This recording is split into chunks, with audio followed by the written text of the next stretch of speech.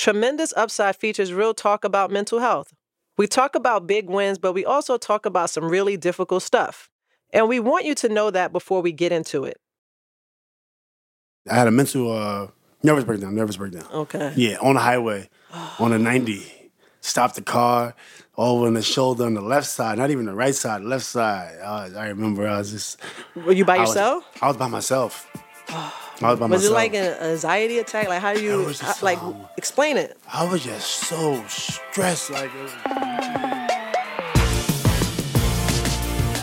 This is Tremendous Upside, a show about great athletes and our mental health.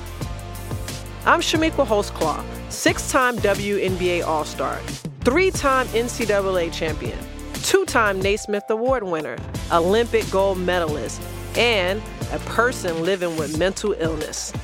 In my case, depression and bipolar disorder. I feel like I would have had a better career if I would have had a little bit more stability and just focus on the game, because I always want to fight. I'm on the court. Ain't nobody to fight on the court. There's nothing going down. It's just basketball. But what you mad about? That's my friend Ron. I know him from back in the day. When we were kids, we were just being kids. We never talked about what was going on with us. In our case, we were just playing ball. Man, it was just enjoyable, the innocence, right? Yeah. Think about it. We just out there playing. And he was clapping balls on people early. He was clapping balls. Yeah, I remember you used to spin, drop step, 2-hand claps.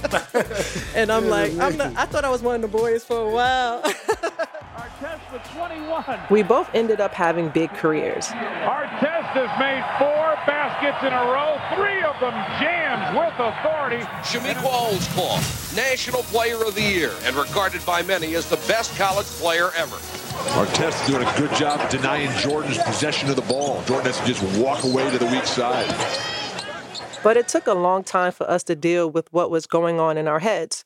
For me, before I got a grip on it, I could get volatile. I did some scary things there were no excuse for, things that could have hurt people. One of them made the news. It was a rock bottom moment and a wake-up call. My mental illness helps explain where my mind was at that time. Like I said, it's no excuse. It's not why I did it, but I had to get healthy mentally. I started to get help. I started to work on my issues. I got therapy, and I started taking medication. Now I'm working as a mental health advocate, and I'm hosting this show. For our first episode, I talked to my friend Ron Artest. Today, his name is Metta World Peace. The rest of the world knows Ron best for one thing. Now Artest has jumped over the scorer's table and is trying to get down to the bench. Artest is in the stands. Today, I announced the following suspensions resulting from the actions at the Indiana Pacers and Detroit Pistons game on November 19th. Indiana's Ron Artest has been suspended for the remainder of the season. But that's just one piece of his story. We talked about what it was really like to go from being a kid in the projects to a superstar in the NBA. When you're little, it's everything you want. But when Ron got it all, it was more than he could handle. All right, I'm here with my friend, Ron Artest. You know, Ron as I know him. Absolutely. And we're sitting here. We're a long ways from Queens, New York. But it's still in our hearts, you know? Absolutely. And I just really want us to just close our eyes and think back, you know? Absolutely. Think back to our days in Queens. We grew up probably 5 miles from each other. Or is about it that. closer? It's about that. So Astoria is on one end, Astoria Housing Projects. We had Ravenswood in the middle. Yep. And Queensbridge is at the end, closest to Manhattan, right? Yeah. So you know how we did the circuit. It was stop at DS Park during the summer. And there was this kid that everybody was scared of. He was like the enforcer. Man, you were out there, man, big bodying people. And so you had to be I guess, what is it, 9? I was 9 or 10. Yeah, 9. Because Lamar was playing too out there. Yeah, Lamar was out there. And I remember your dad everywhere with that damn backpack. Yeah. You know, those string ones we used to carry. Yeah. You know, he was there. And so as we look back, I remember, you know, you out there being an enforcer. I also remember I started hearing a guy say, man, he's going to be a pro. You know, he has this NBA body or whatever. So talk about your days, your day-to-day inside your household. Yeah, it was a lot of us. So my mom was the type to always bring people in. So it's 10 of us. And how big was that apartment? Well, we lived on 10th Street. We lived on the 5th floor. We lived in a 3-bedroom or 2-bedroom. So we was deep up in there. And then everybody started to have babies. Daquan came, Junior came, and we moved. That house burned down. So then we was in a shelter for like maybe 2 weeks. Right, okay. Going all over the place. Everybody's just going to family. And then they found us a place back in Queensbridge. Okay. A 1-bedroom. So then we all moved to 1-bedroom. Okay, so you're in there. How did it feel? Like, again, looking back, right? Right. Like, trying to develop and grow, as a person with your family. Like, did you feel like sometimes you couldn't breathe? Like, Everything was confusing because, like, when it's like when that dysfunction's happening in the household, it just started to get real confusing at that point. And it's like, I mean, you're not leaving the house happy. Right. You know what I'm saying? Mm-hmm. So I think my anger or my aggression came from my household. It didn't really come from the streets. I wasn't really in the streets. Right. That just, led me to have like a I don't care attitude most of the time. It's really hard for parents to get along sometimes. So yeah. I think if my parents would have stayed together, I definitely would have been totally different. I would have still been playing ball, but it would have been like I would have been able to handle things a little bit easier. Yeah. But with my dad and mom, when they faced that adversity, they split up, and that's how you deal with adversity. You don't really handle it. Right. Right? So, they tell you your household is dysfunctional and things like that, but like you said, only thing you want is like your mom and dad. That's it. You want that love and support. So when did you know like basketball was going to be your career? Man, I didn't know I was going to be good. I remember playing in a 3-on-3 Sprite tournament. You probably played in it one year. Yeah, I did. You probably played, right? And I remember playing, and I had my team. Everybody trying to get their teams together. And we lost. I forget who we lost to. We might have lost to Najibi and maybe those guys. And then I remember crying on the monkey bars. They used to have the monkey bars on 12th Street. And then I just, I had nothing else to do. I was upset. I went back home, and I just kept playing. My dad kept me on the court.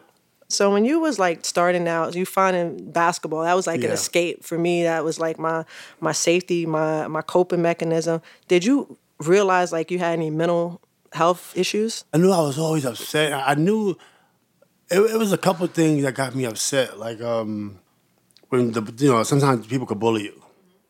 And then I remember like if you getting bullied or somebody bothering you, maybe it's like a gangster or a kid that's known for fighting. And the kids that's known for fighting. Yeah. Right? So you ain't gonna really mess with those kids. So I remember a couple times like people just backing me down. I'm tall, I'm big, but I'm not a fighter at that point. But when you're dealing with these type of kids, eventually you grow immune to it, and you just have the I don't care attitude. It becomes like normal, for you to have these crazy attitudes and these outbursts, and it's not mental health issues at that point. Yeah, it's just I'm going outside. If I have to fight, I am. Survival, right? Yeah. When you push, it's survival, man. Yeah. Especially where we come from. Mm-hmm.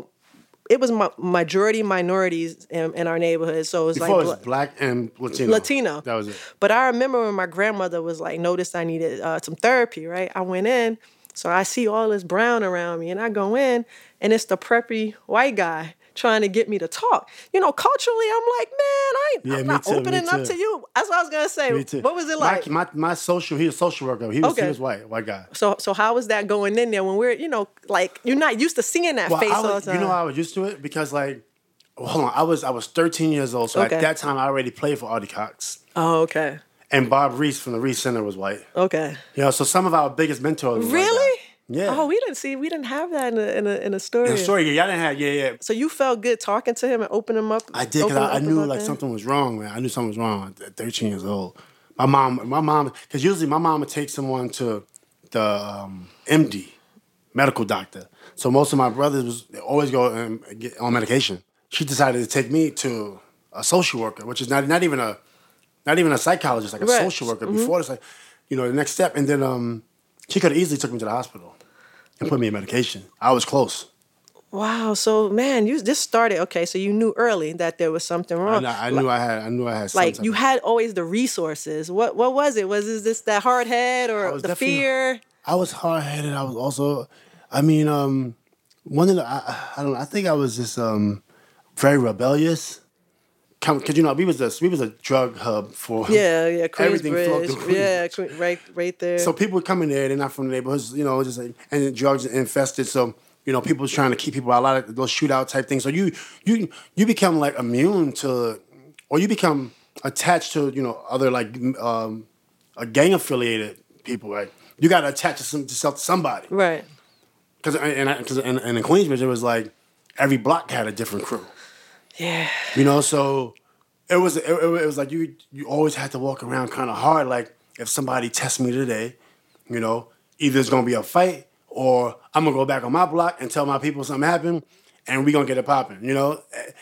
And it was always that, and then like that don't leave you. And I'm a basketball player, and I got this mentality. It's like I love basketball, and that's why I feel like I would have had a better career if I would have had a little bit more stability and just focus on the game, because I always want to fight. And I'm on the court. Ain't nobody to fight on the court. There's nothing going down. This is basketball. What you mad about? But I just couldn't. I was never able to just focus on the court 100%. Even with all the chaos around us, everyone in the neighborhood knew Ron was going to make it to the NBA. And he did. He got drafted by the Chicago Bulls when he was 19.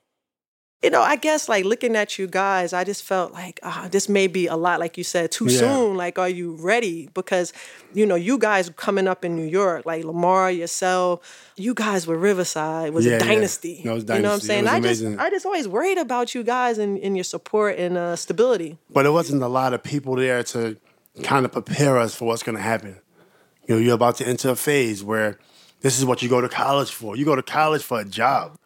So we skipped the whole college part. We skipped the whole intern working part. Just skipped all the necessities and the fundamentals you need to sustain a job, and so we just went right to the money. 2 years ago, your mom was in control of your life. You don't know anything, and now you pretty much in control of your life. So that can be tough for anyone. I see why people struggle sometimes. Right. And for me, it was just like, okay, I'm bringing like $1,000 bottles of Hennessy back to 19 years old. Everybody, we drinking the best Hennessy tonight.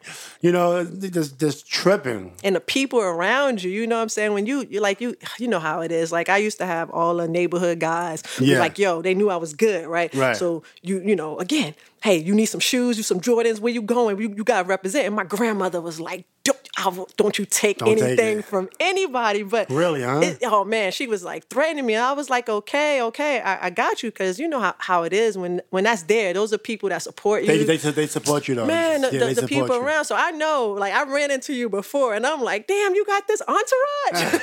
Like who are? I'm like, I know. You say a couple times, like all of a sudden, really? All of a sudden, I'm like, really, all these people, and you're like, yeah. It happens like that. You just, friends that was, maybe they were your friends, but not enough to be with you every single day. But sometimes you feel, and when you're from the hood, you just feel like you need people around you. Yeah. You be lonely. And I got drafted, moved to Chicago, and Deerfield, Highland Park. Like, this is lonely. And you need your people around you. But that's not the best thing for anyone. It's not. They're not working. They're not doing nothing. Living off of you. Yeah. And it's not a bad thing. It's just an enabling thing. It's a very enabling thing. Yeah. Everybody has to like figure out their path. But when you're in that position, and I know I used to keep people around me just to quiet the thoughts in my head, to supply comfort. I agree. I know. There's so much going through my head at 23, 24. Damn, it's like that. It was crazy. That internal battles, people don't get it. It was unbelievable. Man, it was the toughest thing I had to deal with ever. Yeah, and like people don't understand. Like they look at these amazing athletes, and like you guys still deal with like friends, the pressure of fame, and if you're in relationships, Because I know me, like sometimes I'll always be like, fuck, like, I'm having temper tantrums and things like I that. had a lot of temper but then I tantrums. go into the public and it's like, oh man, hey, how you doing? I know. It's two different people. Two different people. It's like, true. Man, like, who are you? And it gets to a point, like, for me, like, you don't really recognize yourself. Like, it's almost like people pleasing. You changing a coat every day. And a lot of times I look in the mirror and I'm like, I don't want to look at that guy. And there's plenty of times I'm like, you snake lion. You know what I'm saying? You bad person, you. Seriously, man. It's like, wow, you look at yourself in the mirror, that reflection is amazing. Amazing, but... And you ask yourself questions like, what you gonna do? Yeah. What you gonna do? More in a minute. Hold tight. Tremendous Upside is supported by Health Partners and by MakeItOK.org. Make It Okay is a campaign to start conversations and stop the stigma surrounding mental illnesses. We have real conversations about mental health on this show. That's so important to do because not enough people are talking about this stuff, and it's serious. The good news is that people can and do get better. They get help. That's why we need to make it okay to talk openly. It can be an awkward conversation, but MakeItOK.org is full of information you can use, like what to say or not to say, and stories from people who tell you what it's like to live with depression, anxiety, and other mental illnesses. Go to MakeItOK.org, where you can take the pledge to make it okay. Thank you so much to Health Partners and to Make It Okay for joining us in fighting stigma so we can all get better. In this half, I want to let you know that Ron and I will talk about suicidal thoughts.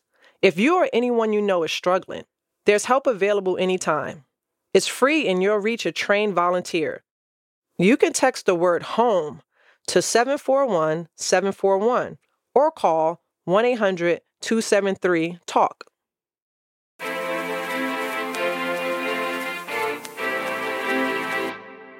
Let's get back to it. When you came to LA, I remember you came to check out there. You came to my game. I was going through it at that time, like mentally. I didn't even know. That's crazy. Imagine this. Because you think everything's fine. You think it's cool. You put on that front. Yeah, you put on that front. But I'm leaving the marina. Driving to the old practice facility, and I'm driving. Only thing I was like thinking about crashing my car, like jumping off a building. I had that. I thought too one time. Really? What point in your career was this? 2001, Chicago. Chicago? Yeah, I didn't think about like jumping off a building or killing myself, but I had a nervous breakdown. I had a mental nervous breakdown. Yeah, on the highway, on the 90. Stopped the car, over in the shoulder on the left side, not even the right side, left side. I remember I was just... Were you by yourself? I was by myself. Was it like an anxiety attack? Like, how do you explain it? I was just so stressed. Like, it was my rookie year, and I'm like, and I'm getting in a lot of trouble at this point, like family trouble, like out all the time, So I'm like, I'm really like ruining everything right now, and I couldn't. Just at that point, I couldn't let things happen. I could only think about the worst. I only thought about the worst things happening, worst possible scenarios, and. Yeah, I just couldn't deal with it. I just broke down.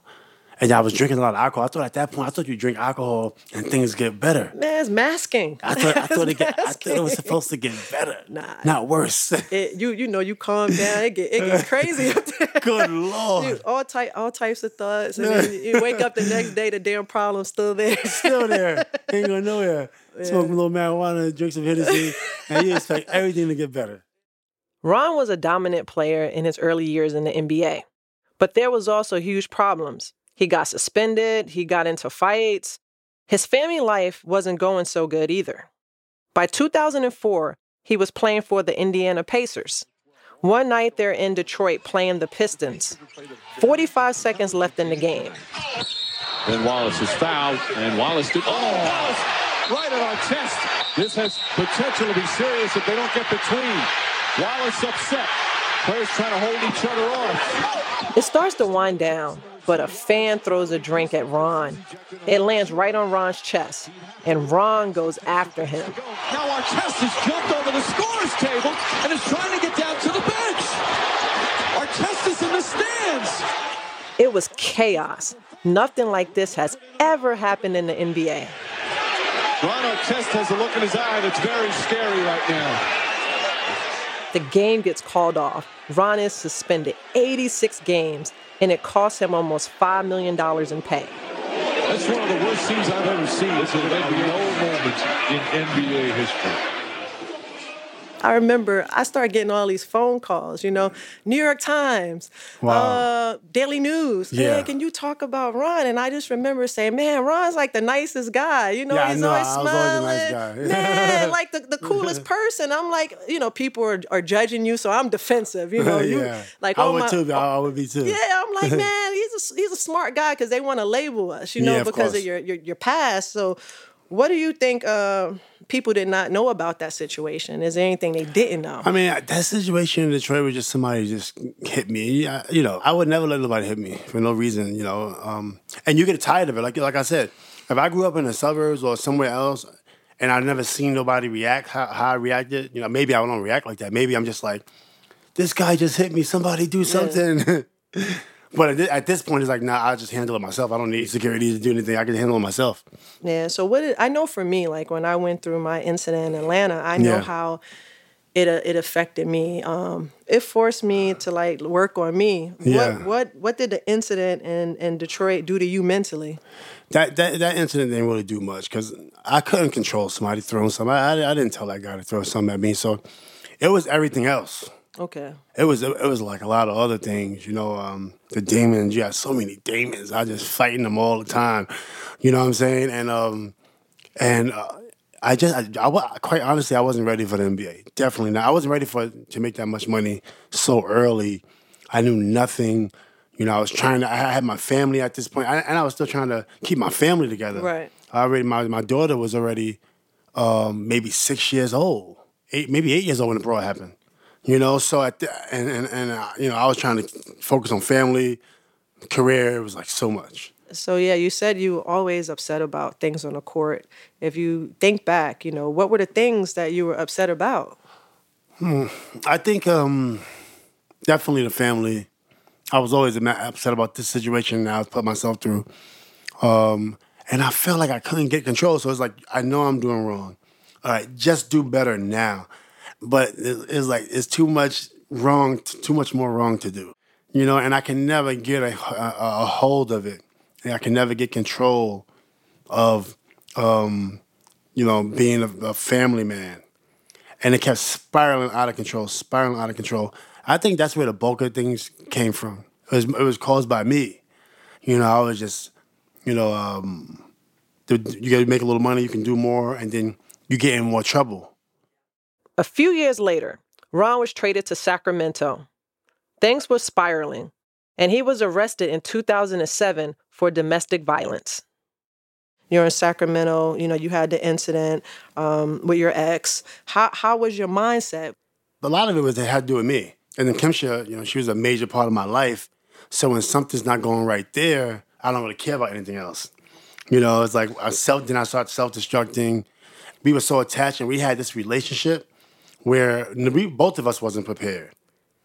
And I never let her grow. So it was, I could imagine what she was going through. So our relationship just, was fractured from every angle. So Sacramento was tough. I knew, like, this just cannot keep happening. I'm finna lose my family on top of my career. There was a lot going on. Things had to change, and Ron knew it. He was traded to Houston. Then the Lakers picked him up when he became a free agent. And you come to L.A. Yeah. Man, they probably wasn't having that. So, no. What was that like? You like, I got to get it together, Ron. Well, at that point, I mean, when I got here, they wasn't afraid of me. A lot of teams was afraid. I didn't have no options.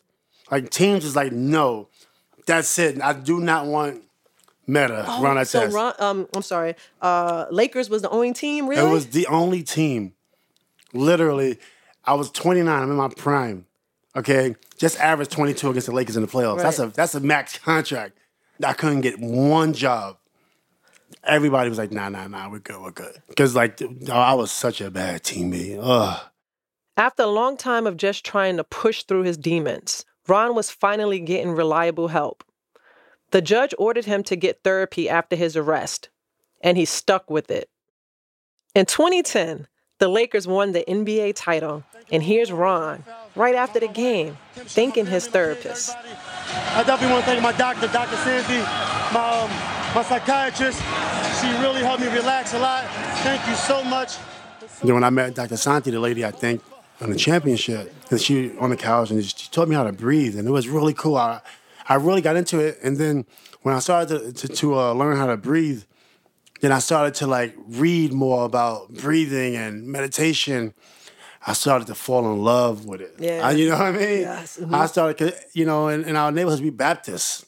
And that's all we have is, we never had any other tools or resources. And meditation and breathing was something that I fell in love with. And it was helping me. You know what I'm saying? It was helping. I still was like edgy. I still get in trouble every now and then, but I felt happier. Yeah, I always take that like 10 seconds when I feel my anxiety, just like breathe. They used to say 5 seconds. I'm like, 5 seconds not enough for me. Right. I know I need 10, maybe 20, maybe 20 sometimes. 0 to 100, real quick. Because after the 5, I start questioning things. There's no magic solution for facing your mental health issues. It's about time and finding what works for you. So, meta. Still sounds weird. Right? Why do you think meditations work so well for you? I think meditation works because it gives you another tool to relax when there's some adversity, to think, and then not to react on emotion, which is really hard to do.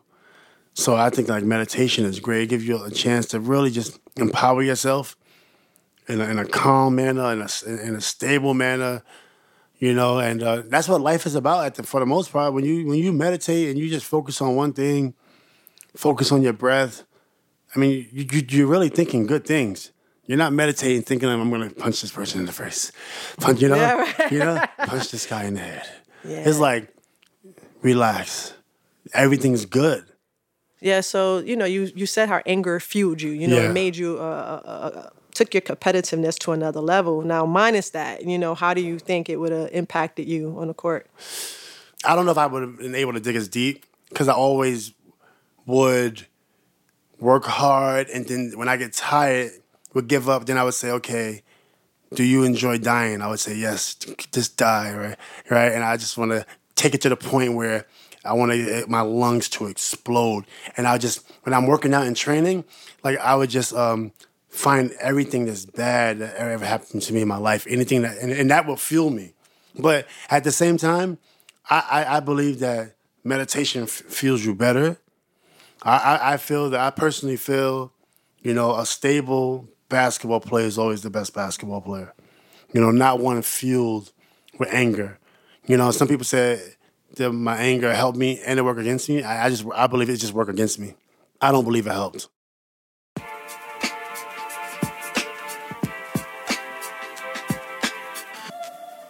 For so long, I thought I was the only one going through these things. I'm not. We need to keep talking about mental health. That's what this show is about. Thanks for listening. We'll be back next time with Brianna Scary. She's one of the greatest soccer goalies ever. There's a feeling, and this as an athlete, where you know your body in a way that is almost, the energy of it. Like, yes. You can feel that you're connected to your abilities, and this hit disconnected me from all of that. And it was almost like I lost who I was from it. Tremendous Upside is a production of American Public Media. I'm your host, Shamiqua Holtzclaw. John Moe created the show. Phyllis Fletcher is our editor. Producers include Chrissy Pease, Tracy Mumford, and Christina Lopez. Our recording engineer is Jay Seabold. Corey Schreppel mixed this episode. Our theme song is by Riley Mackin. Tremendous Upside is supported by Health Partners and MakeItOK.org. Make It Okay is a campaign to start conversations and stop the stigma around mental illnesses. MakeItOK.org has information that can help you and your loved ones. Starting a conversation can be awkward. Make It Okay has tips on what to say or not to say. It has stories of hope from people who have been there. You can take the pledge to make it okay at makeitokay.org.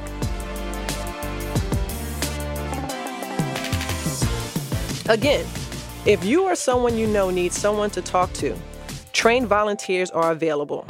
You can text the word HOME to 741-741 or call 1-800-273-TALK. Any time of the day, someone's there, and it's free.